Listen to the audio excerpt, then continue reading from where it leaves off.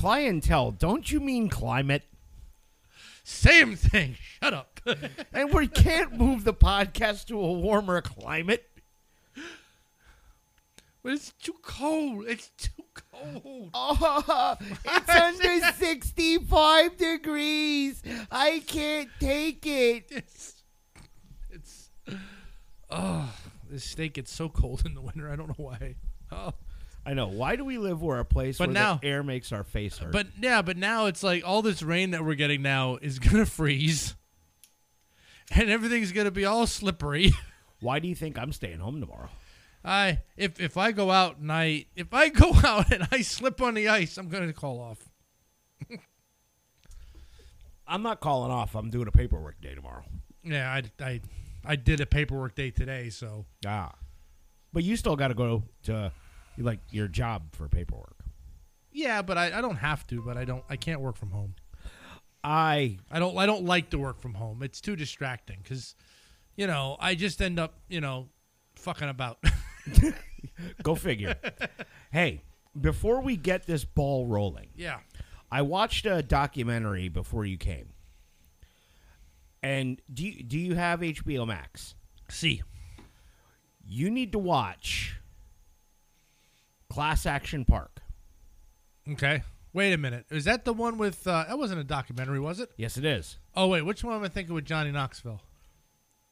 He did a movie. He did a movie about it, but there's one called Class Action Park. Yeah, that's about about Action Park. Mm-hmm. Do me a favor and watch it. Okay. And you will understand why. Yeah. I want you to watch it. All right. The parallels. Oh, shit. Not of the injuries and accidents and absolute fucking malfeasance that went on at Action Park. But it was an amusement park in the late 80s / early 90s.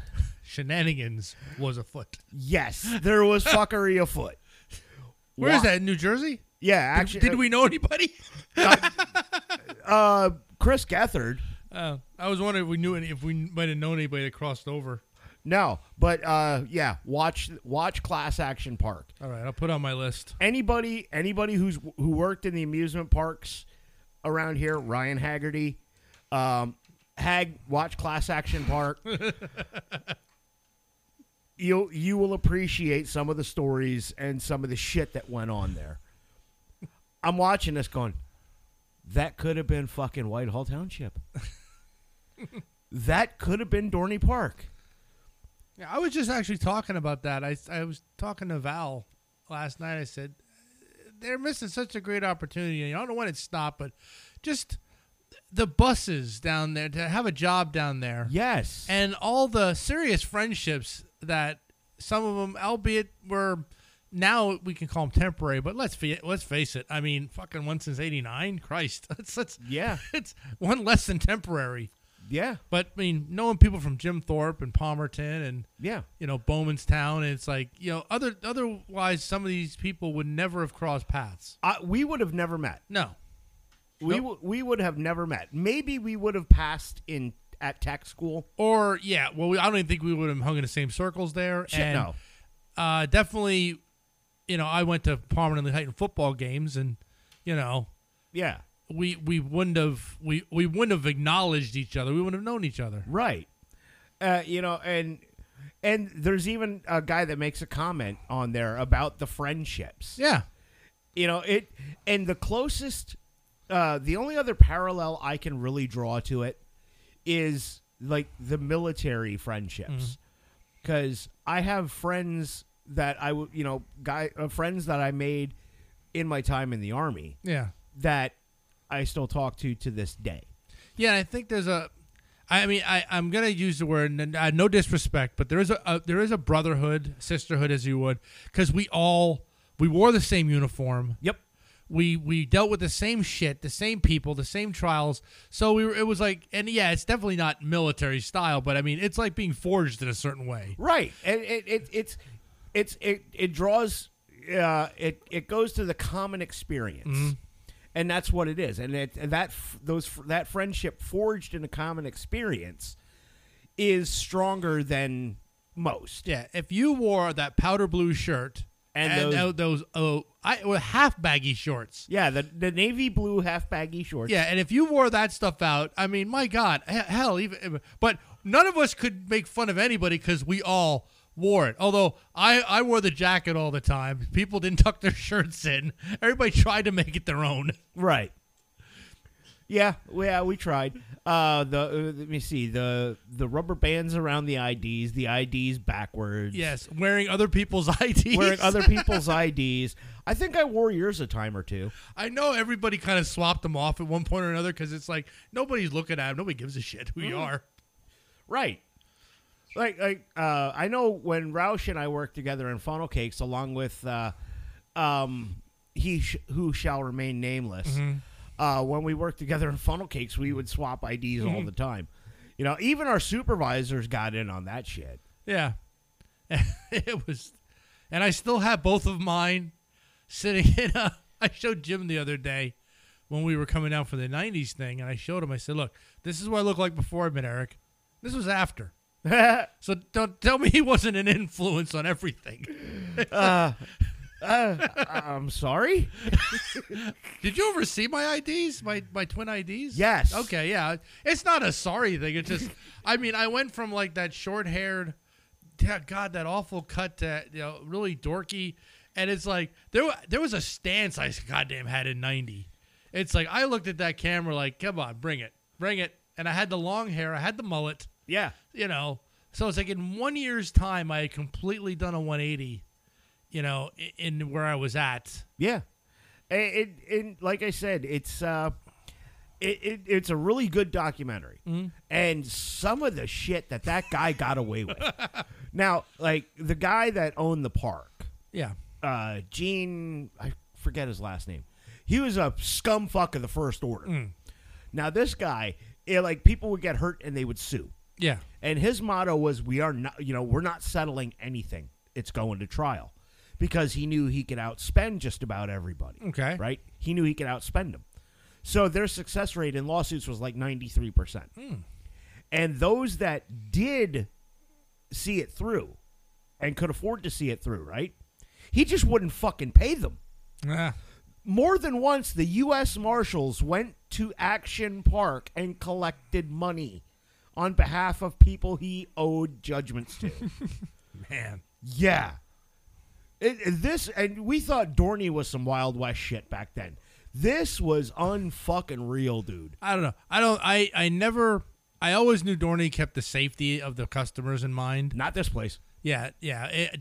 Action Park, I know, had a reputation. Dorney, I can never say anything bad about. I know that they really tried their hardest to make sure that everything was safe. And yeah, we know there was accidents there. Yeah. You know, but they were legit accidents. Yeah. And not due to negligence. Yeah, it was. I mean, I know that the maintenance guys and, you know, were always on top of everything there. Yeah. And, you know, so, yeah, Dorney Park was not like a death trap. No, not at all. I mean, Dorney is exceedingly safe. You know, exceedingly safe.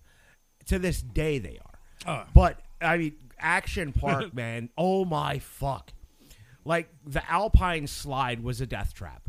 I heard about that one. The tunnels, like not the tunnels, but the tracks were a combination of fiberglass, concrete, and asbestos. Oh, damn. And most of the carts didn't have brakes. Oh.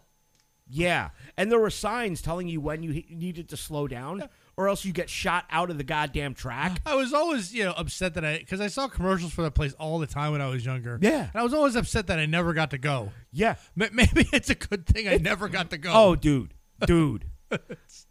People drowning in the wave pool. Yeah. It's like there was multiple dead bodies pulled out of the wave pool. Oh, jeez. It's unreal. An electric fan. They had a kayak ride, right? Like a kayak experience, and they had fans underwater, okay, to create rapids, to create water flow. Well, somebody fell out of a kayak. One of the fans was fucking shorted out. Oh, damn. Yeah. Jesus. Yeah. Do yourself a favor. Watch Action Park. You'll enjoy it. I'll have to watch that at some point. Yeah. It's a good watch. So, it's I guess we should just jump right into this. Oh yeah. Like I said on last episode, my cohort here had a brilliant idea, and I have the brilliant ideas. He had a brilliant idea for once in his life. He's looking at me judgingly.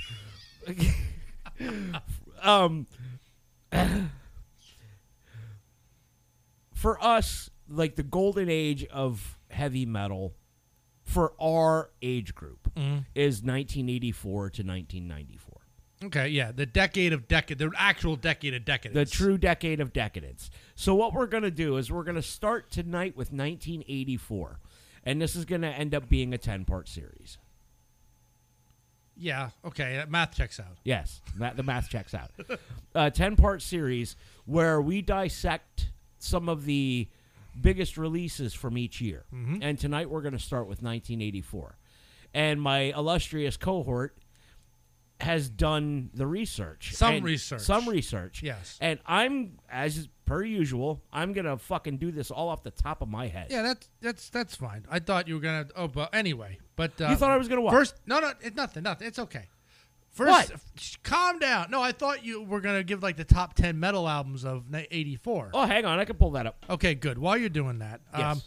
I'm going to start at least this one, and I'll see, I got also the Billboard top 10 pop songs of 84.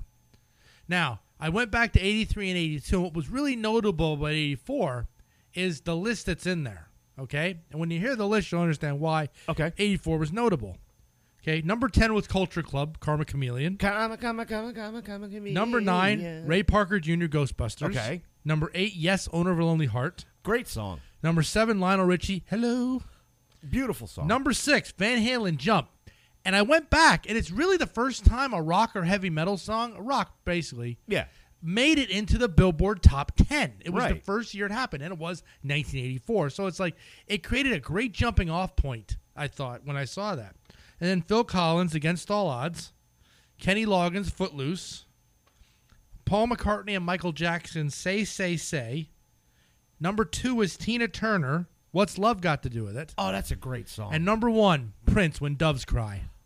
That was the pop 10-1. So good stuff. It was a great time for just music in general. Yes. In 84, but having Van Halen number 6 on the top Billboard chart, I think was very significant in that year. Yeah. All right, now. All right, I pulled up Loudwire's 10 best albums of 1984. Okay, yes, and these are there were 350 heavy metal / somewhat hard rock albums released in 1984. Holy shit. Yes, now I obviously didn't list them all, but I did list a lot of notables here, and I'm sure all my notables should be on your list. Okay. But as you go through them, then we can talk. Because I got a couple albums, new bands that were formed in 84. Okay. And some big musical events that happened in 84. Wasn't a lot. Okay. But there was a few. All right, so where do you want to go first? You want to do the... Well, go with the albums, because I know... top 10? Yeah. All right, number 10, Loudwire has Queensryche's The Warning as number 10. Oh, yep, and that's one I pulled. Yes, it did. That is an amazing album. It is. That it's Queensryche's first full length. Mm-hmm. They were kind of doing the glam metal look a little bit. Kind of, yeah. Jeff Tate had his hair up. Yeah, he had his hair teased to the moon. Mm-hmm. Warning is it's a great album. It starts off with the title track with Warning. Yeah. What else is on there? I'm trying to think. NM156 is on there, which is one of my all-time favorite Queensryche songs. That's a deep cut, though. Yeah. NM156, The Warning. I don't know if the Prophecy is on that one. The Prophecy on the right. I think the Prophecy is on on The Warning. Okay. Because I love that song. I absolutely love that song. Yeah. I mean, my favorite Queensryche albums, personally, came a little bit later. Mindcrime. Mindcrime. I think everybody's is Mindcrime. Mindcrime is number one, and Yeah. number two is actually the one that followed up The Warning, Rage for Order. Yeah, okay. I love Rage for Order.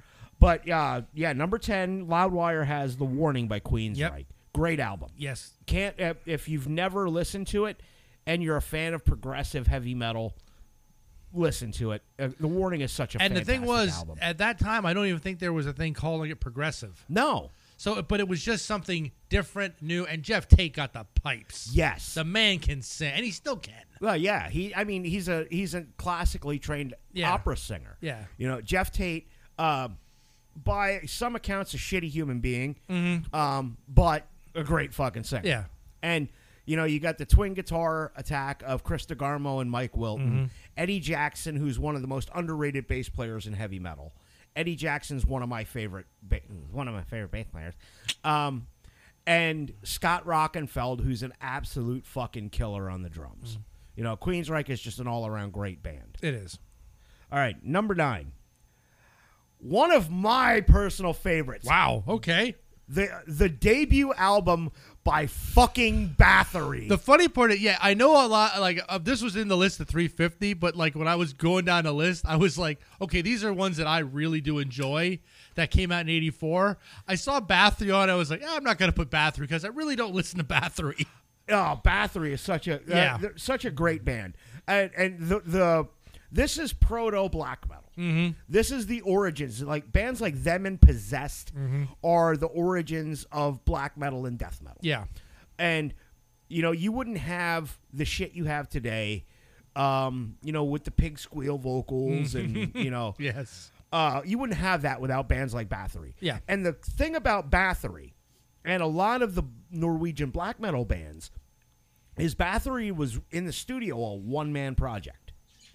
It was all Quorthon. Yeah. He had Kothar and Vornth with him on tour, but in the studio, that was 100% Quorthon. And the first Bathory album has got some great shit on it. They evolved later on, but if you're into black metal, this is where it all fucking begins, man. Damn. Yeah. I really was not expecting that to be number 9 of like the best albums. Number 8, we've got the debut of Wasp. Yes. Now, I didn't put that on the list. I know it was the debut, but I didn't put it because I think I got into Wasp more a little bit later. Yeah. I don't think I really ever listened to a lot of their back catalog. But did that have Fuck Like a Beast on it? No, Fuck Like a Beast didn't come out until that was released on an EP. Okay. That was released on the Animal EP. Okay, yeah. But I Want to Be Somebody. Let's see. I Want to Be Somebody's on there. Love Machine. You know, Never mind what I said. I do like Wasp's catalog. This was a faux pas on my part. right. This is a good record. I mean, Yeah. This is another band, and they're going to be at Penn's Peak in November. We got to go. Yes. We're going. That's just all there is to it. We're going. Yeah. You know? And it's all general seating, so there probably won't be a mosh pit. Probably. Although, you know what? We should start the old man mosh pit and just kind of shove each other gently. Yeah. Just a nudge here and there. Just a little nudge here and there. I mean, and this is the first time Wasp has toured the United States in 10 years. Yeah, so And it's their 40th anniversary. yeah, I got to see this. I mean, I think it's just be awesome just cuz I love Wasp. I love like stuff like Blind in Texas. Yep. I mean, You know, there are releases. 9-5 Nasty. I mean, and then of course you've got Fuck Like a Beast. yeah. The Manimal. Wasp has done some brilliant stuff over the their years. their cassettes are in that bin of cassettes I got. I'll tell you Right. right now. And Wasp is a vastly underrated band. Yep. Now this is their original lineup. This is Blackie Lawless on bass and vocals, Chris Holmes and Randy Piper on guitar, and I can't remember the drummer's name. I can't remember the drummer's name off the top of my head. But Wasp, this is really Wasp, this lineup at the height of their powers. Yeah. And, you know, Chris Holmes was a fucking amazing guitar player. Yeah, I completely agree, and it's, you know, And Blackie's a brilliant songwriter. yep. and showmanship, the stage show that they put on. Yes. I mean, Motley Crue was right around that same time in L.A. And Motley bit a lot of Wasp shit. Yeah, but I mean, they brought out the leather, the blood, the actual blood. Yeah. The chainsaw parts on things. I mean, Christ, those guys were like a horror glam is the best way to put it. Yeah. And that was a different genre completely. Yeah, and to this day, Wasp is another band I still listen to. Mm-hmm. You know? Yep. All right, let's move on. Number 7. We've got The Last in Line by Dio. Yep, that's one of them. And oh, yeah. Dio, there's the legend. Yes, nothing more really needs to be said about Ronnie Dio. Everything he touches just completely turns wonderful. Yes. If he was in Rainbow, Black Sabbath, Troll, his own stuff. No, I'm sorry, not Troll. Elf. I knew it was a mythical creature. Right. But it just, it's like he's the godfather. The man with the golden vocal cords. Yes. I mean, he is just, and such a friendly guy. You see him in interviews. He's such a wonderful human being. Yeah. You know. Truly one of the most legendary figures in the heavy metal community. And sadly, a lot of people think his legacy is being tarnished by his widow. A lot of people think Wendy is tarnishing his legacy. I don't even know what she's doing. I don't know, and I choose to stay out of it. Stay the hell off of social media, man. It's just nothing but trouble. Because I don't want anybody, to even. Yeah, I think I have Dio stuff in like from every single iteration he's done. I have Rainbow stuff. Yep. I have, I got the like a lockup, the one with the priest in the water. Shit, now I'm Holy Diver. Holy Diver. I got that on record. I got. I think one of the first Black Sabbath albums I owned was Heaven and Hell. Nice. Like, that's where I started with Black Sabbath. It's like... The first... Okay, here I'll tell you a little story, a Dio-related story. The first trip I ever took to Wildwood was back in the early 90s. And, you know Wildwood's I love Wildwood. I love Wildwood. I went there when I was a kid, too. I was playing the dart pop game, right? Yeah. Working at a fucking amusement park. Yeah, I was a ringer, right? And it was the stand where you could win albums. Okay. So I popped 3 darts. I popped 3 balloons with 3 darts. Okay, kid, you get your pick of any album. Lock Up the Wolves, Dio. Yeah, I have a couple of the mirrors yet from those. Yeah. I mean, I love seeing those in the Headbangers page. Yeah. So I still have all my mirrors upstairs. It's like they came with me, and none of them ever broke in all the moves I've made. I wish I still had some. I wish I still had some because, we had so many. Yeah, that was the thing. You go pop a balloon, get a mirror. Yep. Okay, give me the Megadeth. Pop a balloon, Metallica, Anthrax. I just Collect them all. Yep. Yep. There was too many to get. Yeah. Just say, listen, like if I get $10, how many can you just can me? It's like, come on. Exactly. But Dio's Last in Line is a great album. I mean, the title track is just fucking phenomenal. Yes. And you've got Dio. You've got Dio's voice. You've got, I want to say it was Carmine Appice on drums, Vivian Campbell on guitar, and there's just such quality there because Dio always surrounded himself with good people. Oh my God, yeah. I don't think there's such thing as a bad Dio album. I really don't. No. I mean, if it's out there, I've never heard it. It's like I've never heard anything. I've never heard anything on Dio I would skip. Yeah, exactly. So, yeah, The Last in Line comes in at number 7 on Loudwire's Top 10 of 1984. Awesome pick. Great pick.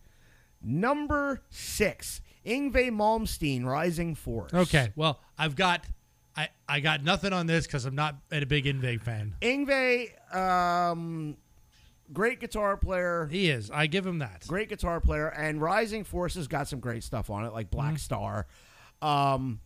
Really, my favorite, it's not the one I would pick, but since it came out in 84, this is what we have to go with. Rising Force, Yngwie Malmsteen's Rising Force. He's fresh out of the band Alcatraz at the time. And this is like really the birth of the neoclassical shred. Yeah. And Yngwie Malmsteen, he's got that iconic cream Strat with the scallop fretboard, playing Paganini. You know, it's like, fuck you, dude. As a musician, just fuck you. Yeah, I know. I remember I have a Guitar World cover, and I love it. It's Sweet Emotion.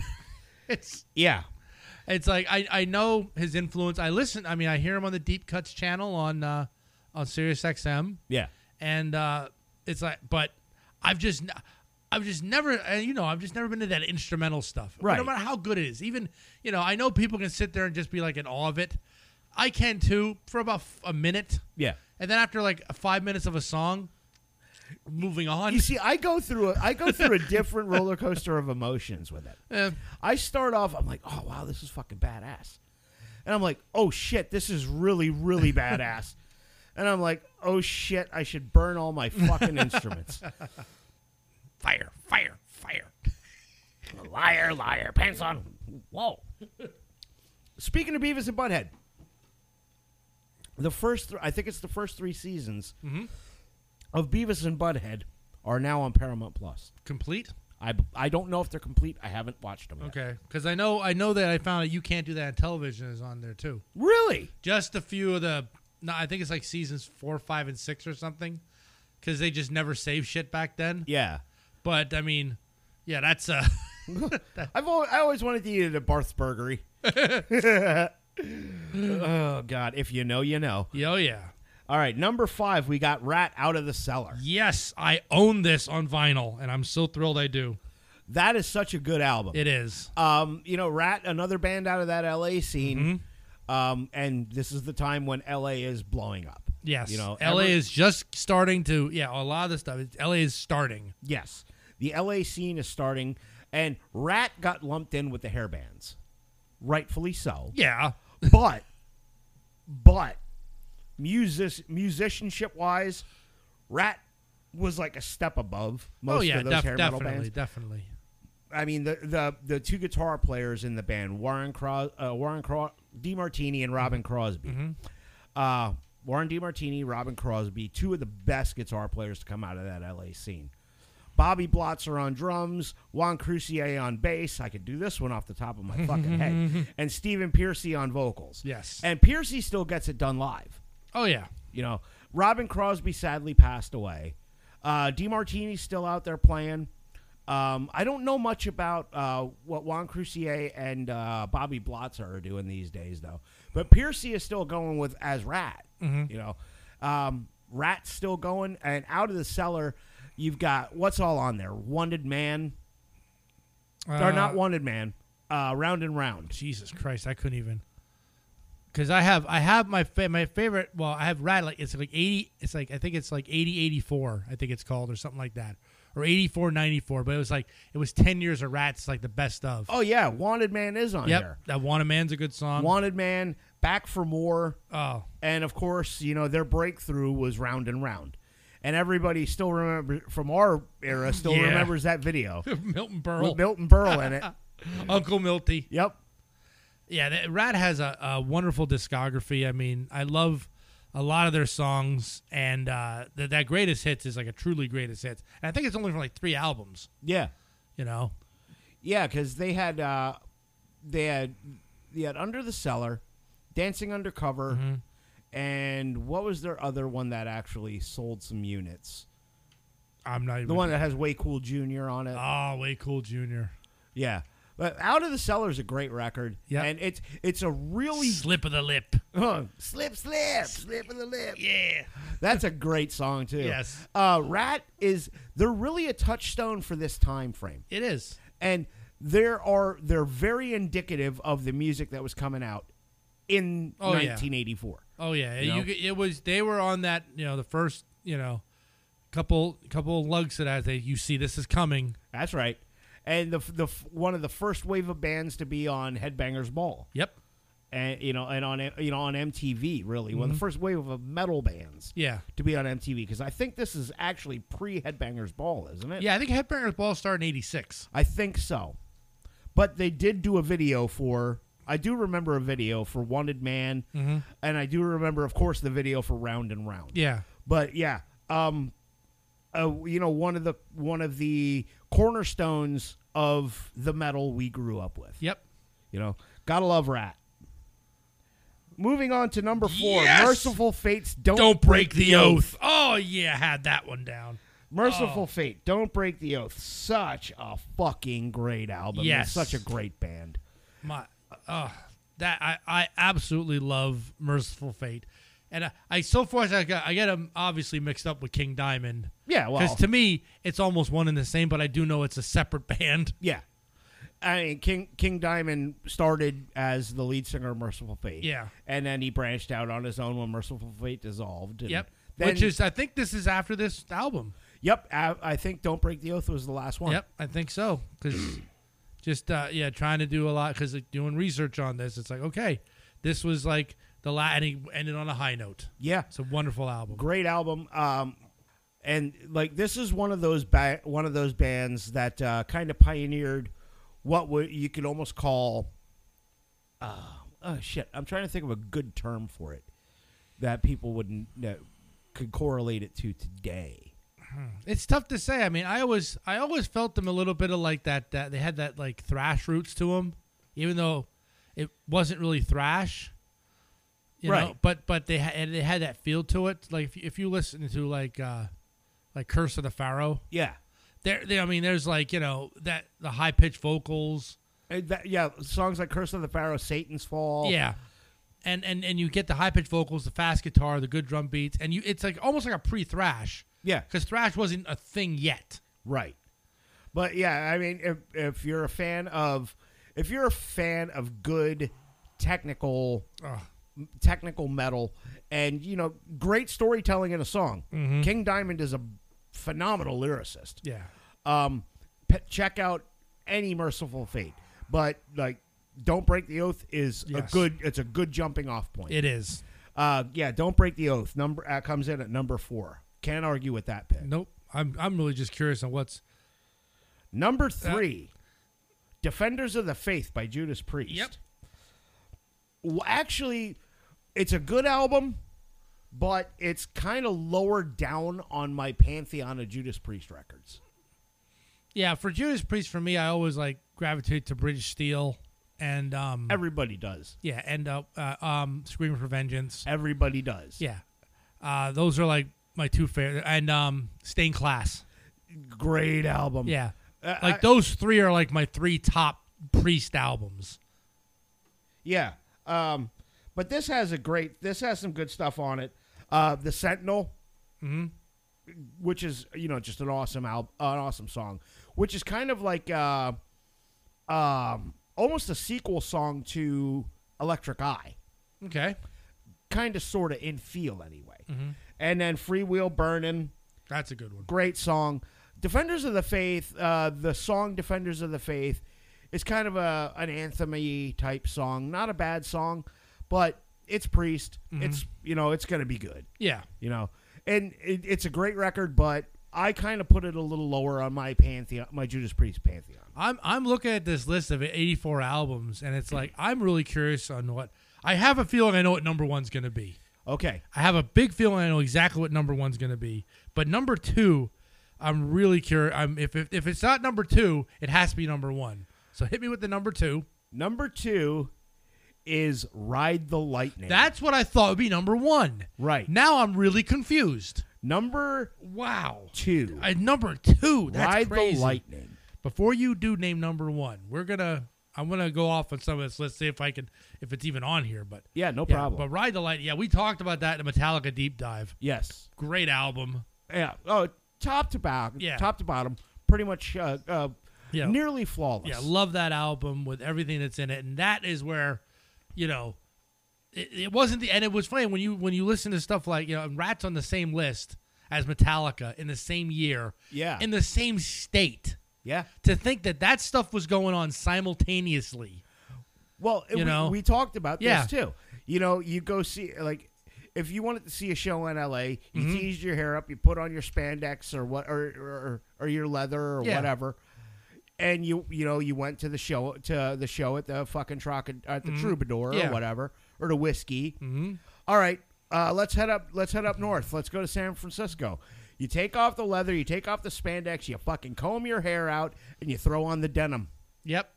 That was the uniform. Yep, that was it. And it, a couple of hours away in the same state. It's just crazy to think that. Completely different vibes. Yeah. But you cannot go wrong with Ride the Lightning. Mm-hmm. It's a phenomenal record.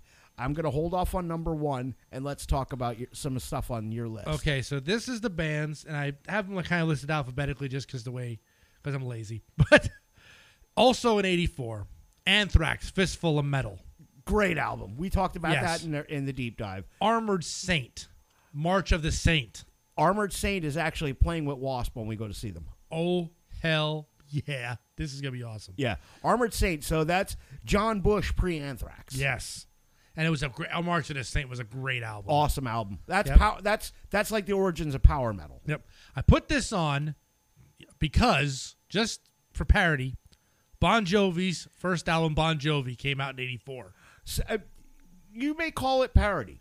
It's a hard rock record. Not parody with the D. Parody. Parody. Oh, parody. Yeah. Oh, to be equal. Yes. Okay. So we're talking about West Coast. We got to talk some East Coast. Okay. Now, Bon Jovi's first album has some fucking absolutely brilliant stuff on it. Mm-hmm. Okay? All right. I mean, from my point of view, the sentimental 80s guy, it's got their breakout single, Runaway. Mm-hmm. Okay? On the streets where you live, girls talk about their social lives. They're made of lipstick, plastic, and paint. A touch of sable in their eyes. It's about a young hooker. Yeah. On the Jersey streets. And keep in mind, I got this from the metal section, so it wasn't like I was skipping around. It was Right. like they listed Bon Jovi as metal. Well, it's hair in metal. 84. It's hair metal. I don't know. Okay, next after that. Wait, hang on, and then you got. Don't forget. You can't forget about one of my absolute favorite Bon Jovi songs. She Don't Know Me. Fucking love that song. That comes on my Spotify. I sing that with every ounce of my heart. And I'm not ashamed of it. All right. Corrosion of Conformity, Eye for an Eye. Oh, my God. That's before COC turned into Doom. Yeah. So, I mean, this is early COC. Yeah. Yeah. That's way before they started doing, like, Albatross and Clean Yes, My Wounds exactly, and which shit I like thought that. was awesome. Deep Purple reunited in 84. Perfect Strangers. Perfect Strangers came out. Great album. Yep. That, Knocking at Your Back Door, Perfect Strangers, that whole fucking record. And they reunited the entire original band. Yep. And that was one of the big events of 84. Yep. You've got Ian Gillan on vocals, Richie Blackmore on guitar, Ian Pace on drums. It was John Lord on keys and Roger Bain on bass. Mm-hmm. What more can you ask for? Lita Ford, Dancing on the Edge. That's Dancing on the Edge. That's before Close My Eyes Forever. Yes, it was a little bit before Close My Eyes. She was still gaining momentum in this time. This is shortly after the Runaways. Yes. Okay. So she was just starting to gain momentum. Saxon Crusader. Great record. Yes. Great band. One of the most underrated new wave of British heavy metal bands out there. They were like, now, when people saw that like thing for Anvil, the story of Anvil, Saxon should have been there. Yes. Saxon is the one that everybody mentions. It's in everybody's collection, but they did not really make it big in America. Which one came out in 84? Crusader? Crusader. Okay. Now, the ones that more people will know in America would be Wheels of Steel, Denim and Leather. Oh, yeah. Oh. On Through the Night. Yes. All great records. Yeah. Check out some Saxon. Oh, yeah. Sammy Hagar, VOA. VOA, Voice of America. One of the first, and I Can't Drive 55 on it. Yep. Dick in the Dirt. That was one of my first albums I ever owned. Really? And I still own it to this day, Voice of America. Yep. I mean, I've got Sammy Hagar stuff dating back to his days with Montrose. Mm-hmm. I got a couple of Montrose albums. I've got most of Sammy's early. Yeah, I have. I think I have 3 Lock Box, VOA. No, I'm going back even further. His self-titled debut, Red, 9 on a 10 scale, Danger Zone. Yeah, Sammy Hagar was awesome before 1985. Yeah, Sammy Hagar was always Sammy was awesome after 85 too. You fuck. Okay. Iron Maiden, Power Slave. That's number one. I figured it was gonna be one of them. Yeah. So we'll talk about that. Then after that, also got Kiss, Animalize. Great album, underrated Kiss album. Mm-hmm. Quiet Riot, Condition Critical. What you mean? That was a good album. It's not as good as Metal Health, but it is better than QR3. Yes, but Condition Critical, I like that one. Twisted Sister, Stay Hungry. How can that not have made the top 10? I know, right? Everybody, I think I probably because maybe people don't. Twisted Sister, I always felt was every metalhead's guilty pleasure. It's not a guilty pleasure, dude. Well, yeah, but back is like everybody listened to them, everybody knew them, but no one would sit there and say, right, we listened to them. It's like, no, man, I'm listening. I listen to Iron Maiden and Judas Priest. I don't listen to Twisted Sister. No, not me. I never hit it. Yeah, I never hit it. I love Twisted Sister. I have that on album. Hang on. Let's pause on Stay Hungry for a minute. Oh, awesome album, front to back. Oh, honest to God, 100% front to back. That's a sandwich album. Trademark me. It's not a sandwich album because there's no shit in the middle. God damn, that's not what a sandwich album means, you asshole. No, a sandwich album, we came up with good song at the front, good song at the back. Shit in the middle. No. A sandwich album is a good front song, good back song, and a lot of great meat in the middle to enjoy. No shit in the middle. No, that's what Jim came up with, okay? And trademark his ass a shit sandwich, and that's not what I'm talking about. Shut up. Don't take my shit. That's okay. Bastards. My favorite Twisted Sister song is on there. The Beast. That's actually mine too. And one, young me always said that this was my anthem was SMF. And we have an SMF in town. That's right. Oh God, such a great album though. And Twisted Sister has had a great career, but like to this day, they can hang their hats on "Stay Hungry." Yeah, and be good with it. They got Niedermeyer to do the videos. Oh yeah, and I think the videos is because if you listen to the album without the videos, it's a great album. You know, yeah. I mean, from the start of like "I Wanna Rock," Christ, that is just like. Well, it starts off with "Stay Hungry." No, I mean when the song itself. Oh yeah, when it starts off with "I Want," that's just you can't not headbang to that song. But people, you get the video, and they overglammed it. I mean, the New York Dolls told them to calm down. I mean, it's like, wow. It's like you guys really went up because I think they were from New York. Yeah, they're New York. Yeah, and I think they just saw what the New York Dolls were doing and just ramped it up. Not saying you stole it, D, because you stole it. But no, I think he just turned it up to 11. And my God, I know when I saw him the first time, I was like, Jesus Christ. Yeah. That was like, wow. And Dee Snider has one of the most powerful voices in heavy metal. Dee's got a great voice. And, he's one of those guys, everybody saw Dee Snider, he had his fangs. Yes, when the Senate hearings. Yes. And that was one of the greatest things I've ever watched is Dee Snider eviscerating the United States Senate. Because he walks in, he's got a cut-off jean vest on, and, he looks like shit. He doesn't look like he belongs in front of Congress.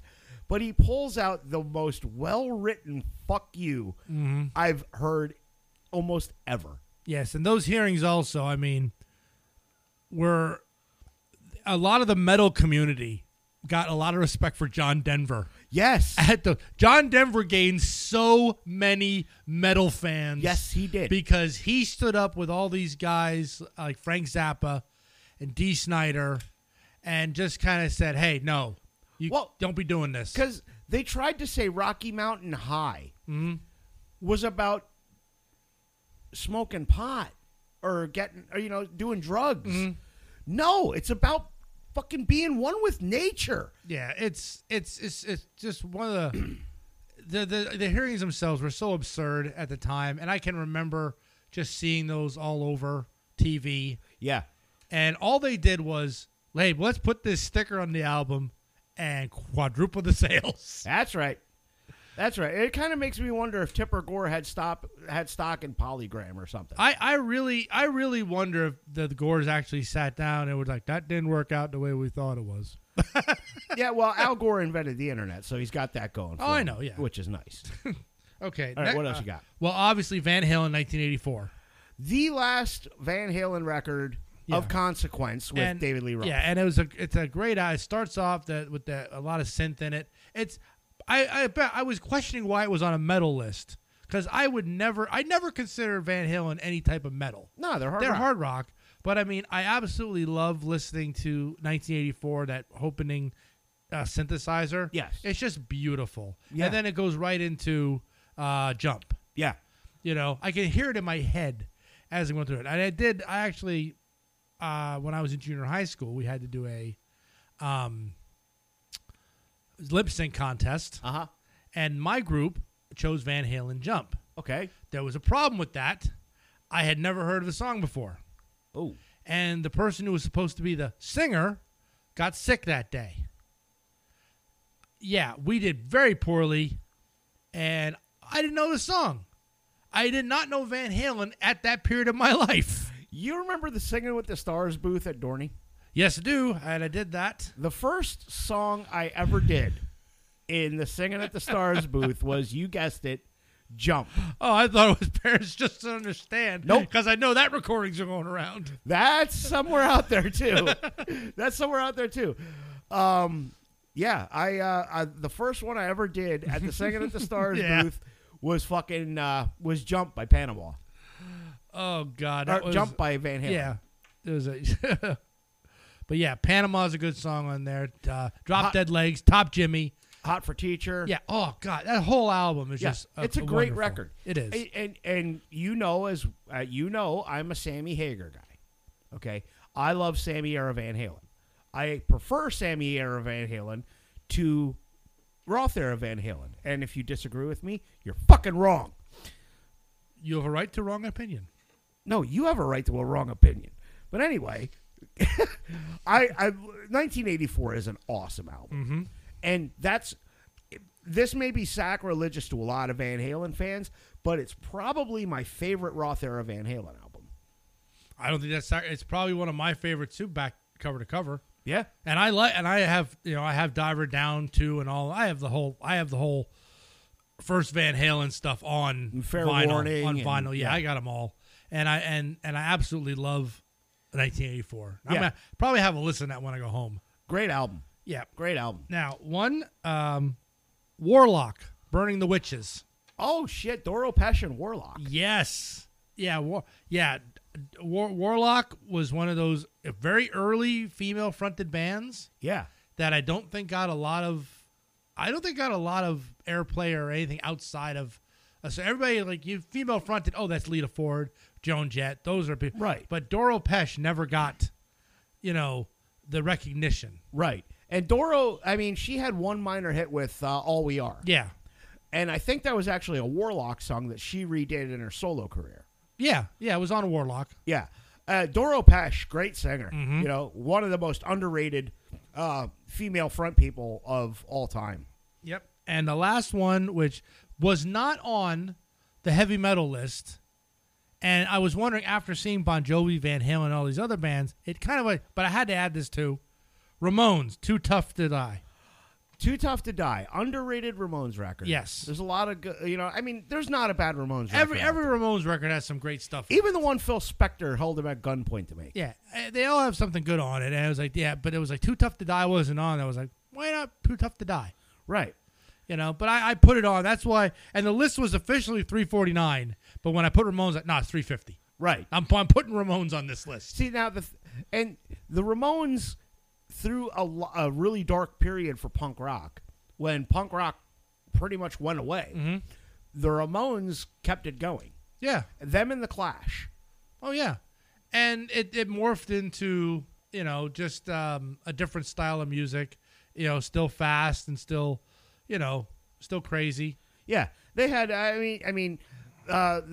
some of the punk bands morphed into new wave bands and synth bands and yada, yada, yada. Yeah, even the Clash did to an extent. I mean, Oh yeah. They went from London Calling to Rock the Casbah. Yeah. And should I stay or should I go? That's a punk song. I don't know about That's that. a I punk don't know. song. It's, That's a punk song. Rock the Casbah, not so much. yeah, Rock the Casbah isn't, but But it is a great song. yeah, but still, they were good. Even though Sharif don't like it.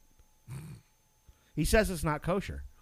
If you know, you know. I know Clash is awesome. All right, now, So, the now. number one, according to Loudwire, the number one album, heavy metal album from 1984, Iron Maiden's Power Slave. I can't disagree with that. Me neither. It's like when I looked at the list when I said, I see what's number one now. I was like, Yep. okay, that's about the only band that is going to beat out Metallica at this time because Iron Maiden was hot. Yes, and this album is all killer, no filler. Oh, It starts off, I think, with 2 Minutes to Midnight. oh yes. Or Aces Well, High. No, it starts off with Aces High. Yeah, great song. Aces High, then goes to 2 Minutes Yep. to Midnight. 2 minutes to midnight. This also has on it Lost for Words, which is a brilliant instrumental by Maiden. Rhyme of the Ancient Mariner. I love that one. The moral of this story is this is what not to do if a bird shits on you. Yeah. Love the way Dickinson introduces that live. Still in the set list to this day from time to time. Rhyme of the Ancient Mariner, the best 13 minutes you can spend. Yeah, it's a long one. Yeah. That's a long one. Based on Samuel Taylor Coleridge's poem. But the thing is, he tells it so well, it doesn't feel like a 13-minute song. No, it doesn't feel like a 3-movement 14-minute song. Yeah, and it's just a great album to just this is when you put the needle down. That's in records and yeah, this is when Yeah. they had these things called albums. yeah, put the kids. needle down and just sit back and relax. It's Yep. a great listen. The title track Mm-hmm. is fucking amazing. It's about the pharaohs. I'll take your word for it. Tell I'm me- sure it is because that's what the picture of the cover is. Yeah, and Dickinson for the longest time was coming out with like a Crazy World of Arthur Brown metal mask on. Yeah. Doing Power Slave. Mm-hmm. Right now he's doing it in a fucking lucha mask. when me and Carrazzo saw him in Philly, he did it in the lucha mask. It was awesome. But Maiden, you cannot argue with Power Slave being the best album released that year. No, It's a great album top to bottom. yes. It's Maiden at the height of their powers. The guys are, and not saying that Senjutsu is a bad album, which is their latest one, or Senjutsu. Right? Yeah, I haven't listened to it yet. I've listened to it in not in one go. Yeah, but I haven't listened to it yet. It's good. It's classic Maiden. It's Maiden. It's going to be good. All right. But Power Slave is one of my. I would put that in my top 3 Iron Maiden albums. Yeah. Honestly, I'd go Power Slave in no particular order. Power Slave, Peace of Mind, and probably Number of the Beast, which are strangely enough the first 3 albums with Bruce Dickinson. I'll tell you what, it's tough for me to pick 3 because I know one like No Fear, No Prayer for the Dying. No Prayer for the Dying. I love No Prayer for the Dying. Great album. Number of the Beast is another one. Yep. I just have to. I love and it. Oh, for a third one, my God. See, The third one would probably be Power Slave. right. It would probably be Power Slave. Yeah, I wouldn't put No Prayer in my top 3. Might be top 5, but I honestly that one front to back. I absolutely. it's a great I record. love that album. It's a great record, but I mean, those are the 3 I gave. Yeah. Number of the Beast, the first 3 Dickinson albums. Mm-hmm. Number of the Beast, Peace of Mind, and Power Slave. I can pretty much quote chapter and verse. And it's I want to have a top 3 with more, so I can put Stranger in a Strange Land in there too. Great album. It's like there's so many Maiden albums. I can't. It's like there's one I can't pick a top anything. It's impossible. That Maiden's just too good all around. Exactly, they're too good. If you've never seen them live, you need to. Iron Maiden should be on every heavy metal fan's bucket list to see live. They're on. They probably definitely are. I mean, it's Maiden. Yeah.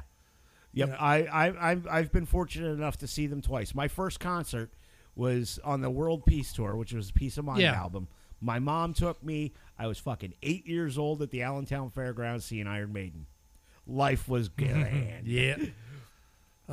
Okay, so what else you got on your list? Well, You I said- have the new bands that formed in 1984. Okay, And now there was a lot. There's a shit ton of them. okay. I'm going to mention one that I thought was funny when I saw it, and you'll see why when I saw it. Slaughter. Not the one you think. A Finnish death metal band. Okay. but it was like that. But you'll understand why. Like my eyes went, "What the hell?" But Celtic Frost Okay. formed 84. Cryptic Slaughter Really? in 1984. So they were very fresh. That's a band I haven't heard about in a minute. Well, I only put it on there because of that guy at the beginning of Decline of Western Civilization. Yes. He is the one that put Cryptic Slaughter on the map for a lot of people. Yes. That guy deserves a lot of credit. Yes. Enough's Enough. I didn't think I never would have pegged them as forming in '84. Yeah, I didn't either. I couldn't believe it myself. But I mean, that was a slow burn. But then again, they were slow burning. So Yeah. I mean, they probably That didn't, because they didn't. that was like in '84. You want to start a band? Yeah. And in '86 they had their first rehearsal. Yeah, exactly. Freely's Comet. Okay, so this is Ace, not necessarily fresh out of Kiss. No, it wasn't fresh out of Kiss, but Freely's Comet, great. I mean, that was a good band in a good. I mean, he wasn't on the album list, Yeah. but this is when it just started. Okay. Guar. Guar, University of Virginia. Yep, they got formed in '84, and it's like it's funny to think that when you say all these bands that we named off that are established and they're starting up, these are the ones that are now they're coming. Yeah. They're coming. Okay, so now Guar forms in '84. When does Hello drop? That's '86. I want to say '86. So Yeah. they were probably just doing the college scene out there, Yeah. like forever. And I know they started as Death Piggy. Right. So this is probably right at. This is when they formed it. And they got the concept down, but now they have to do something. Okay. All right. Halloween. Halloween. I Want Out. Yep. Halloween formed '84. The Keeper of the Seven Keys albums God. are fucking great. They are. Halloween is one of those bands that should have got way more recognition than they ever did. Yeah, I'm surprised they didn't. Yeah. I don't know. The only thing I think is maybe it was the name of the band and people just didn't want to listen to something they thought was Halloween. Yeah. Maybe. Pumpkins Fly Free. Yep. Iced Earth. John Schaefer has turned out to be, great guitar player, and Iced Earth. I'm still a fan of the music of Iced Earth, and there's a song that they do that one day I'm gonna bring myself to record a cover of. Oh. It's called "Watching Over Me," and I don't Yeah. even need to say. And "Watching Over Me." One of my old bands actually covered that. Iced Earth, awesome band. John Schaefer turned out to be a fucking idiot. Yeah. It But- happens sometimes. Yeah. I don't even want to go into what he did. It just makes me fucking sad. Yeah. Now here's one. Living Color. Really? It formed in '84. Get out. I cannot imagine early Living Color Me neither. because they really hit it off more toward the end of the '80s. yeah, Cult of Personality Yeah. was 88, 89. Yeah, it was right at the end. Yeah. And it's like, and then Glamour Boys was right after that, which wasn't their best.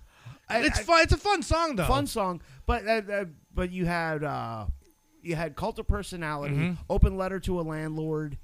Yeah, it was very like Elvis is Dead. yeah, and it was very urban rock. Yeah. urban metal. I'd say. I mean, that a lot of people probably didn't really look at seriously, maybe. Yeah. But they had another slow climb.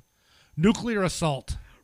That's another band that didn't pop off for a few years. Yeah, but this is '84, and I can see it because when you start the LA metal scene, probably was telling these guys, hey, you gotta start getting the ball rolling. Yeah, that's one of the few like LA thrash bands because the thrash scene was more thriving up in the Bay. Yeah. But Nuclear Assault's an LA band, if I'm correct. Yes. Okay. And it's like they I think they started coming after Hair was, hey, we want something different. So Nuclear Assault came around, did a great job. Yes. Primus. Primus formed in 84. Yes. Wow. I'm going to see them in May. It's crazy stuff. That's like when you think about all these. Wow. And it's like you think these bands are 90s bands. You think these bands, but Yeah. they had to start. It's like it does show though. We know this. I mean, it's like you start a band, and it's like how long does it take to make it? Yeah. They get together, they play the bar scene, and they're doing that for years until finally someone at a record label says, "Let's try something out." Okay, so Primus formed in 84. Mm-hmm. Les Claypool would have been 21 years old because he was born September 29th, 1963. Damn.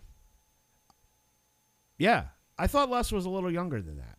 No, I'm thinking, damn, 21 years old. That's upsetting Yeah. because And to be that good. I'm still pissed off when I think that Red Fox was our age when he did Sanford and Son, for Christ's sake. I know, right? I said, what are we doing? What are we doing? It's like, But, oh, my God. yeah. Les Primus, I can't believe they formed in 84. Yeah, and they were around. I mean, he was around at the, like birth of Metallica, really. Yeah. Because I know he did. He auditioned He for 'em. auditioned for him, but he already had his own band, so I don't think he was too sad about not getting in. No. And to be honest, I don't think it would have worked. No, Primus would have. I think with Trujillo, I think they got the best. Well, no, Les I'm thinking auditioned of with Jason the Newsted, Newsted, sorry. the Newsted Yes. era. So yeah, it probably wouldn't have worked. Les is just too. He there's no way Metallica and Les Claypool would have. It would have been. I Would have been interesting. you know what? I would love to hear, and I know they're doing a Rush thing, right? Yeah. I would, honest to God, love to hear like a Metallica with Claypool. I would love to hear those songs. Yes. Think about it. It would have been Injustice for All. Yep. Oh, they wouldn't have turned that bass down. No. He would. No. Think about what Les Claypool could have done Oh, my God. over Blackened. Yeah. Oh. Well, I mean,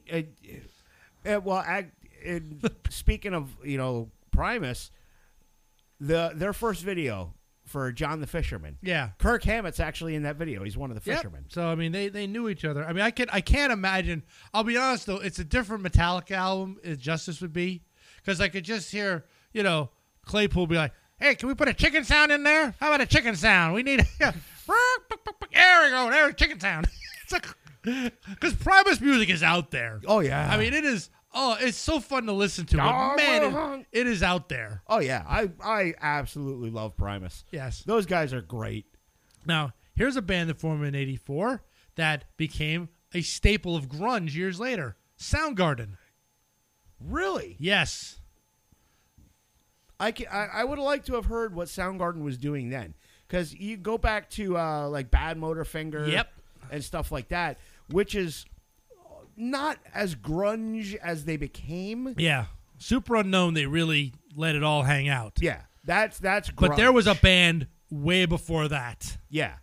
Wow, I didn't think that Soundgarden would have gone back that far. Yep. Now, and this is the third Kiss-related thing now.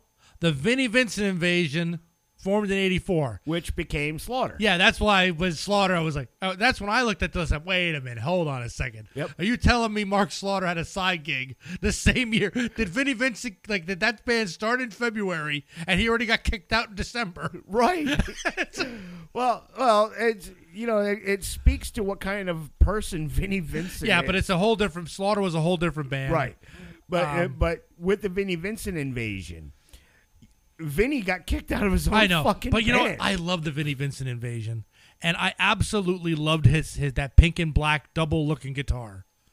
That was like that weird optical illusion thing. Yeah. But I love the Vinnie Vincent Invasion, and of course later I find out how much of a prick and a douche he is. Oh, but it's still good music. Right. And like that band became Slaughter with a different guitar. Yeah. Which is the Vinnie Vincent Invasion without Vinnie Vincent. Say, how you get fired on your day off? Exactly. It's a Friday moment. It really is. Yeah, and the last one that I have is Warrant. Warrant forming in '84 kind of makes sense because, Well, they were on the tail end of the hair metal scene. They were Right. So it's like they were around at the time when everybody was getting popular. They just weren't popular. Right. So they were just getting started. Because DRFSR probably dropped 88. Yes, it was very late in the whole scene because they were like the third wave. Yeah. And really an underrated band. Oh yeah, I agree. Warrant was a fantastic And stuff band. off their Dog Eat Dog album. One of my favorite Warrant songs of all of them is "Hole in My Wall." Yes. That is such, and it's one that's on their third album, which after Cherry Pie, no one wanted to hear from no more because basically grunge took over. Right. But "Hole in My Wall" Well, and 32 Pennies. 30. That's off the first one. Yeah, I mean, there's such great stuff out there. Janie Lane told a story that he literally saw the writing on the wall when they had just released Dog Eat Dog. Yep. Right. And he goes into the label offices, and there's nothing promoting Dog Eat Dog. Yep. But there's a giant poster of Alice in Chains' facelift. Yep. He saw the writing on the wall. Yeah. So that was the, oh God, I can't imagine. And that was a thud that like took place overnight Yeah. for everybody. Yeah. You know, and I don't think I don't blame Nirvana, because if you listen to like the first Nirvana albums, they're on the heavier side. You know, I don't know where it came from, where all of a sudden everything had to be moody and sappy. I don't know. I just think the ballads maybe burnt out. It's so hard to know what happened with the formula. I don't know. But I mean, yeah, Warrant is. I mean, they're still going today. Mm-hmm. They're keeping it alive with a different singer. Yeah. But Janie Lane was Warrant. Oh yeah. You know, Janie Lane was Warrant. One of the best singers of that era. Oh yeah. That guy. If you ever want to hear, if you've never heard it, you want to hear Janie Lane at his absolute best, dig up the acoustic version of "I Saw Red." Mm. And the vocal in that track on Cherry Pie, the studio vocal on that track, Mm-hmm. is gut wrenching in and of itself. The emotion in that song. Yeah. And, you know, Janie was such an expressive singer. But if you go in and if you listen to the acoustic version of "I Saw Red," it's Janie Lane and a 12-string acoustic guitar. You can feel that. You can feel that song. And he wrote that about something that actually happened to him. Mm. He walked in on his girlfriend banging another guy. Yeah, it's Warrant was they came around a bit too late to like really cash in. But I know everybody had the Dirty Rotten Filthy Stinking Rich. Yep. I can't rattle off the initials like a lot of people can. DRFSR. Yeah. I know a lot of people had that. I always thought that Cherry Pie was funny that they started with the same With the intro riff. Was that a power outage? Did we lose anything? No, we didn't lose nothing. It was just a light flicker. Fucking haunted basement. God damn it. I'm cursing him. It's very nice, very evil. You are cursed. No swearing. Yeah. Danhausen was on AEW again last I heard, and, Yeah. and he is making the rest of the online. I don't know if the online calls them dirt sheets. That's where I keep up with everything on what's going on. But basically, all of a sudden now, not when he was in Ring of Honor, and not when he was like the internet darling. I think the dirt sheets didn't want to acknowledge him. Right. All of a sudden, Danhausen is everywhere. Yeah, as well he should be. And I'm so glad, and I hate to sound hipster about it, but I'm so glad that I heard about him before. Yep. I had the limited edition Micro Brawler before everyone knew who Danhausen was. Yep, and that's how it has to. And I'm glad I got the card for the game. That's right. You know, and I hope if I ever meet him at one of those in an event, I'm having him sign it. Very nice, very evil. Yes. No swearing. Anyway, so 1984 was really a watershed year for heavy music in a lot of ways. and it's setting the table for what you called the true decade of decadence. Yeah. And this was really the 80s. The 80s into the early 90s was really a decadent time. Yes. Okay, sex, drugs, and rock and roll. Yep, and everybody was wearing. Now, the two events that I have, there were three, but we talked one at length before, and it's a very sore subject. So, What was that? well, I'm not going to bring it up again. If I'm not bringing it up, dummy. Tell me off the air then, I will. idiot. Okay, but the two is Rick Allen lost his arm. Okay. On December 31st. New Year's Eve, 1984. Yes, and This Is Spinal Tap was released. Two, for completely fucking different reasons, very important dates. Yes. Or very important occurrences in the rock and roll community. Yes. Of course. Now, I've been guilty of making many jokes about Rick Allen, the drummer of Def Leppard, having one arm. Yeah. Well, Like, it's insulting to play air drums to Def Leppard using both arms. Jesus Christ. I know. It's terrible. But I do got to give Rick Allen all the credit in the world, because that man is a survivor, and that man is a rock and roll warrior. Oh, yeah, and the Def Leppard albums after 84 were still great albums. Yeah. And it's not like there's people, and I was one of them until I actually saw what he does. Mm-hmm. I accused him of sequencing his drums. Oh no, he's just hitting triggers, and it's playing the whole thing. No, Rick Allen is playing those fucking drum parts with one arm and his feet. Yep. That guy is freaking awesome. Yes, he is. And mad respect to Rick Allen. Because a lesser person would have just packed it in. Mm-hmm. And big props to the band too for keeping him around. Oh, yeah. Because they could have just, oh, Rick, you can't do this. You got one arm. We need, how are you supposed to play drums with one arm? Mm-hmm. Nope. He figured it out, man. Yeah, amazing enough. And the music, Def Leppard music, is before and after. You can't really tell a difference. No. To me. No, he just taught himself to play the drums a different way. Yeah. And Rick Allen, before losing an arm, was a fucking hell of a drummer. Yes. And still is a hell of a drummer. Mm-hmm. I got nothing but mad respect for Rick Allen. Nothing but respect. That guy he's a rock and roll warrior. Yep. So those were. But hang on, we can't gloss over This Is Spinal Tap. Oh no, I'm sorry. I wasn't glossing. We can't gloss over the greatest heavy metal mockumentary ever. Yes, and it was. I love This Is Spinal Tap.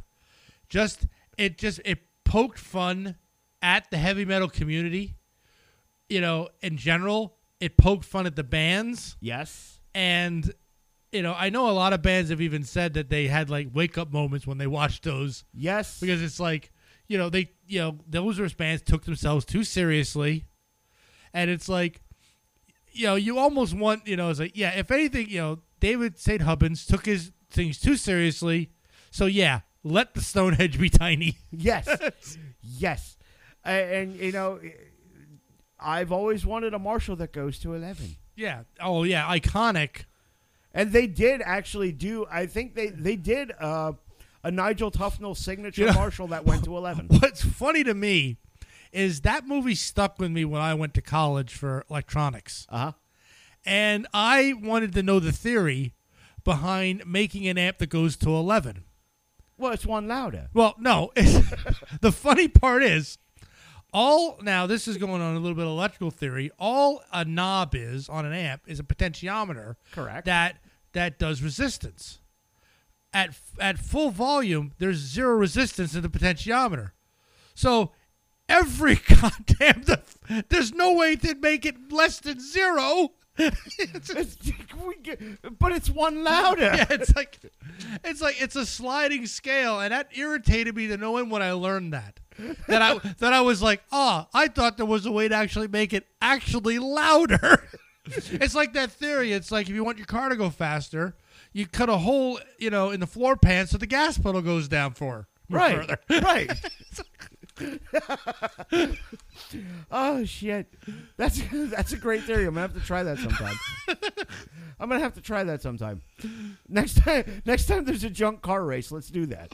Oh, I've gotten asked so many times if I'm gonna do it again. I said I need a car. It's like, let me talk to the Schmidt boys. Maybe we can hook you up. Oh Jesus, I wonder if Lisa will be happy about that. Oh, because Valerie had a nervous wreck when I was getting beaten and banged around. I was having a time of my life. Well, yeah. I mean, I'll tell you what. I gotta give Devin and Tay and John all the credit in the fucking world. Those guys can put a car together overnight that passes tech and is safe. Yep, it's and driving is just it's such a high I can't even discuss. Even though I had the slowest car in the race, not that I wasn't trying. It was an old car, foot to the floor. It was stock, so I didn't put a lot into it. Yeah. Well, Paulus helped me out, so he did. He just we're gonna make it stock and that's it. And it was so much fun after I got done the race. He's like, well, did you have fun? I said, I had a goddamn blast. It's like good.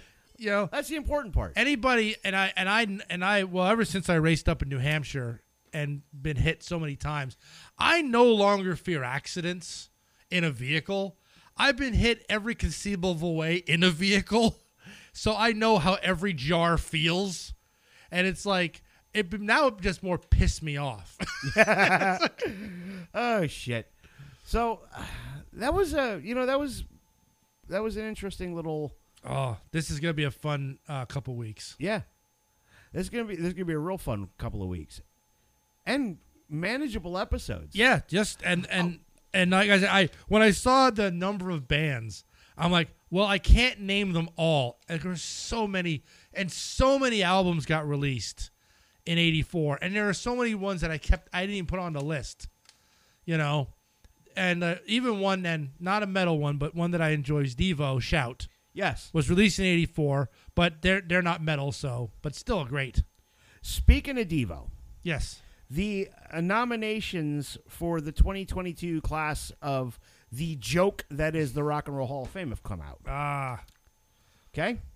Shall we go through these? Go ahead. I didn't hear any of them yet, so. And let's just do a quick yes or no. All right.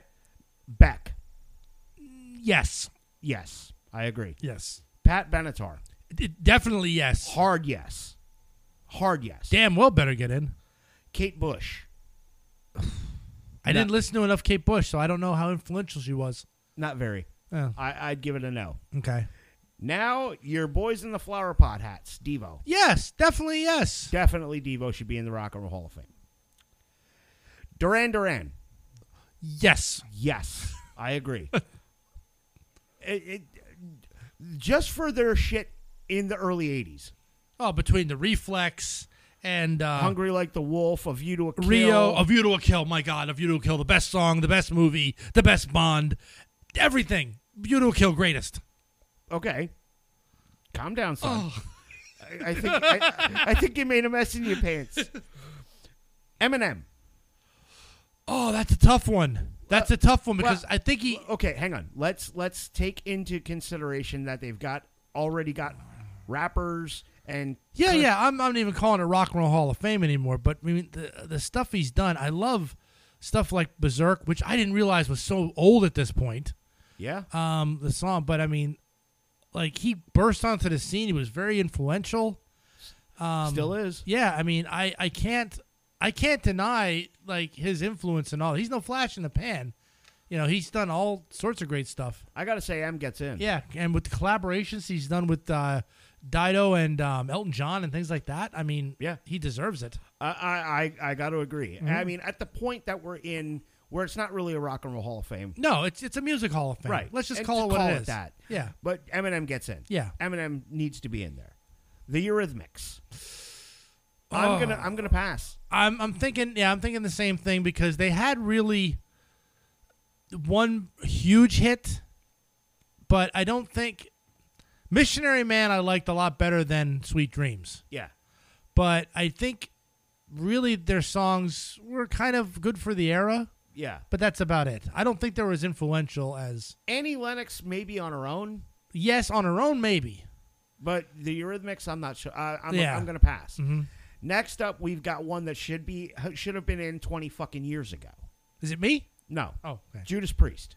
How are they not in? I know. How are bullshit? They're not in. That's what I'm saying. Yeah. They should have been in 20 years ago. They should have been the first class of the Rock and Roll Hall of Fame. God. Should have included Judas Priest. Yeah, exactly. Fela Kuti. Who? Yeah, that's a no. Right. Next one, I'm going to pass. Fela Kuti. Are you sure that wasn't a typo and it's something else? Nope. Fela Kuti. Jesus Christ. Innovative music, revolutionary messages, and generational impact continue to represent. Whatever. The MC5. No. Even though. Kick Out the Jams is a great song. I was saying, even though Kick Out the Jams is a very influential song and everybody knows it, and because of that intro, I don't think they, MC5 is. I'm going to pass. Yeah, me too. I agree with you on all these. Next, the New York Dolls. In. There would be no glam rock without the New York Dolls. Yes. And there would be no hot. Without David Johansen. Buster fucking Poindexter. Yep. Next, she belongs in every Hall of Fame there is. The Country Music Hall of Fame, which I'm sure she's already in. The Songwriters Hall of Fame, which I'm sure she's already in. Dolly Parton. Put her in. Put her ass in. And them titties. Damn it, man. We were doing such a nice, clean show. Well, if you're putting her ass in, you got to put the titties in. You were going to get us canceled. Well, you said about put her ass in. I said put her titties in, too. Rage Against the Machine. In. Okay. You know my stance on Rage. You know I'm not a fan. I know. I'm going to say they're in. Because of, the body of work, the influence they've had. I may not like the music, but I cannot argue with what they've done. They get in. They get my vote. I can't believe there's this many, and I know they only put like 3 in. Lionel Richie. Ooh, that's a tough one. No, it's not. No, I mean, it's a tough one. Well, I keep thinking metal, but it's like, oh, well, you know what? For his shit on We Are the World and, what he does, yeah, you know what? I'm going to say put him in. And don't forget his stuff with the Commodores. Yeah. And American Idol. Yeah. I mean, he's still. Lionel Richie gets in. Yeah. He gets in. Fuck him. Carly Simon. Fuck him. It's like, I love that. Yeah, put him in. Fuck you. Put him in. I'll kill you. Carly Simon. I know Carly Simon stuff. I'm not that big of a fan on Carly Simon. The bar is so low, I say she should get in. Yeah, well, I mean, she had a decent career. I don't doubt that she did. Let her in. A Tribe Called Quest. Wait a minute. I thought were there rules you had to be retired for so many years? No, that's Sports Hall of Fames. The Rock and Roll Hall of Fame, it's got to be, I think, 20 years since your first release. Oh, okay. You know what? Put him in. I don't know. I don't know enough about him, but I do know that whenever you hear people talking about like the best hip hop things, A Tribe Called Quest always comes up. Yeah, their influence is big. Yeah. So, sure, let him in. Fuck it. Last one. She's bringing her psychic friends. It's fucking Dionne Warwick. Oh, that's. I could not name you one Dionne Warwick song. I probably couldn't either, but I know she sang some stuff. Yeah, but she's more known for the Psychic Friends Network. No, I thought she was known for being like Whitney Houston's like aunt or something. She might be. I don't fucking know. I know that she has connections like Tina Turner and Whitney Houston or some shit. Maybe Ike punched her out too. I don't know. No, stop with that now. You're gonna get us in trouble. Ike's dead. Didn't she do like That's What Friends Are For or something like that? Yes, I think that was Dionne Warwick. Yeah. Okay. See that? You see that? You know a Dionne Warwick song. I think. You know what? I don't know. Fuck, put her in. If you know you can. You know what? At this point, put anybody in. Yeah. It's Because- like Because put the guy playing bucket drums on the corner of New York City. Put him in because as much as it really honestly means anymore. it doesn't mean shit. Yeah. Because if you think about it, a Rock and Roll Hall of Fame Mm-hmm. that does not include Judas Priest, does not include Iron Maiden, Mm-hmm. does not include Motorhead, Yep. is it really a Rock and Roll Hall of Fame? Yeah. I don't think it includes Ozzy Osbourne as a solo artist. Yeah. So it's. I mean, I think the building was. I mean, it was good when it started. Probably they had a great idea, but and then musically, I mean, everything went all over the place. Yeah. And you can't have halls of fame for everything. You just can't. There's too many. But Right. at least Motorhead's in the WWE Hall of Fame. As they should be. But As they should be. but I know that like a lot of I just think some of these Hall of Fame things. I mean, I've been to the Rock and Roll Hall of Fame, and I gotta say, as a museum piece, it's awesome. I have no doubt. Yeah. But I mean, whether an artist is in or out, it really doesn't. Well, I know there's artists that have declined Oh, I'm sure. inductions. And, there's artists that have declined inductions and said, if they nominate me, I won't fucking go. And, and you can quote him, Und you can quote him. Right. Und you can quote. Uno Dirkschneiter. I don't think Udo's ever been nominated. I wouldn't think Accept would ever even get on a ballot. Honestly, if they opened up like a metal Hall of Fame, Yes. I mean, first off, the doors would be banging down of who to get in and everything like that. Okay. Hang on. Go ahead. No, but we already know like every band like would be in there. It's like you'd be sitting there, and then it would get to the point. It's like, what about Odin? Fuck it, put him in. it's like, All right. everybody deserves a shot. Hang on. You've opened up a fucking interesting door now. You've got 5 bands that you could put in the first class of the Heavy Metal Hall of Fame. Yep. Who are your 5 bands? So obviously Black Sabbath, Okay. Judas Priest, Okay. Iron Maiden. Okay.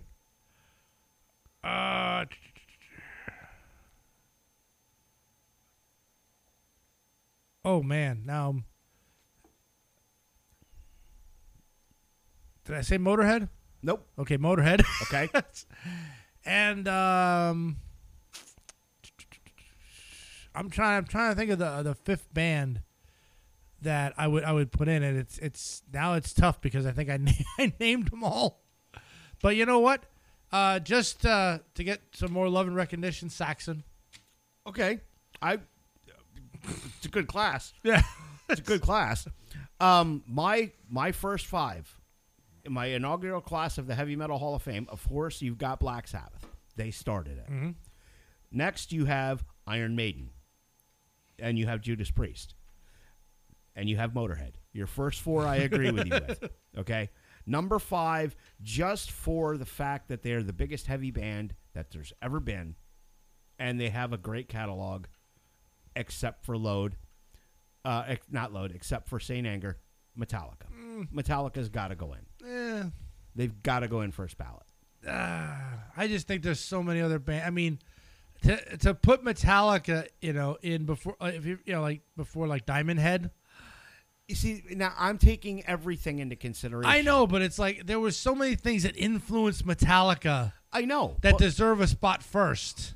I'm not saying they deserve a spot first, but I'm also not saying they don't deserve a spot. No, they deserve a spot. Just I don't think first. I think, in my opinion, every band that should be in that first should be one that maybe started in the 60s or 70s. You know what I mean? Okay. Get the pioneers out there first. Okay, then put Deep Purple in. Fine, fuck it, Deep Purple, Or Budgie. Pudgy, Metallica covered them a bunch of times. Rainbow. Rainbow. There's so many. Yeah, the Roaring Silence. Who? What you mean, who? I'm not sure. I have one of their albums. I've never actually listened to it. But it's a big ear. And with a band name like the Roaring Silence, it has to be metal, I think. I don't know. But but going back to your pick of Saxon should be in any heavy metal Hall of Fame. Yeah. I mean, they had that sound. They pioneered that sound. And, you know. Wait a minute. Didn't we do this on an early episode? What? Talk about our like a Hall of Fame? I don't know. We need an archivist. That's what, you know what? That's what we need. Jim, here's what I want you to do. Make us a wiki page. And yeah. And start listening to the episodes and write down what the hell we talked about. 'Cause I don't fucking remember. Neither do I. Neither do I. Oh shit. But yeah, that was a fun little journey into some of the great music that came out in 1984. It's gonna be. I peaked in '85, and I'm like, oh man, it's like it's gonna go crazy. Oh, good. So this is gonna be a 10-part series. Yes, and maybe I don't know if something cool comes up in between. Maybe we'll take a break from doing it. And yeah, but we're definitely going to keep, because I'm going to keep on the notes. And I know there's tons of bands and tons of stuff that was in between, but it's like I can only write down so much. Yeah. It's all right. Well, next week let's plan on 1985, and not the Bowling for Soup song. I don't think that was done in '85. No, but he talks about it being 1985. Yes, so now we'll all know what that means. Yes. All right. So until next time, this is your friend Eric. And your better friend Bill. Nobody's better than me. You know what? You have a smiley day. You have the day you deserve. This has been Oh No Not Them. I'm Eric. Bye-bye. Bye-bye. Bye.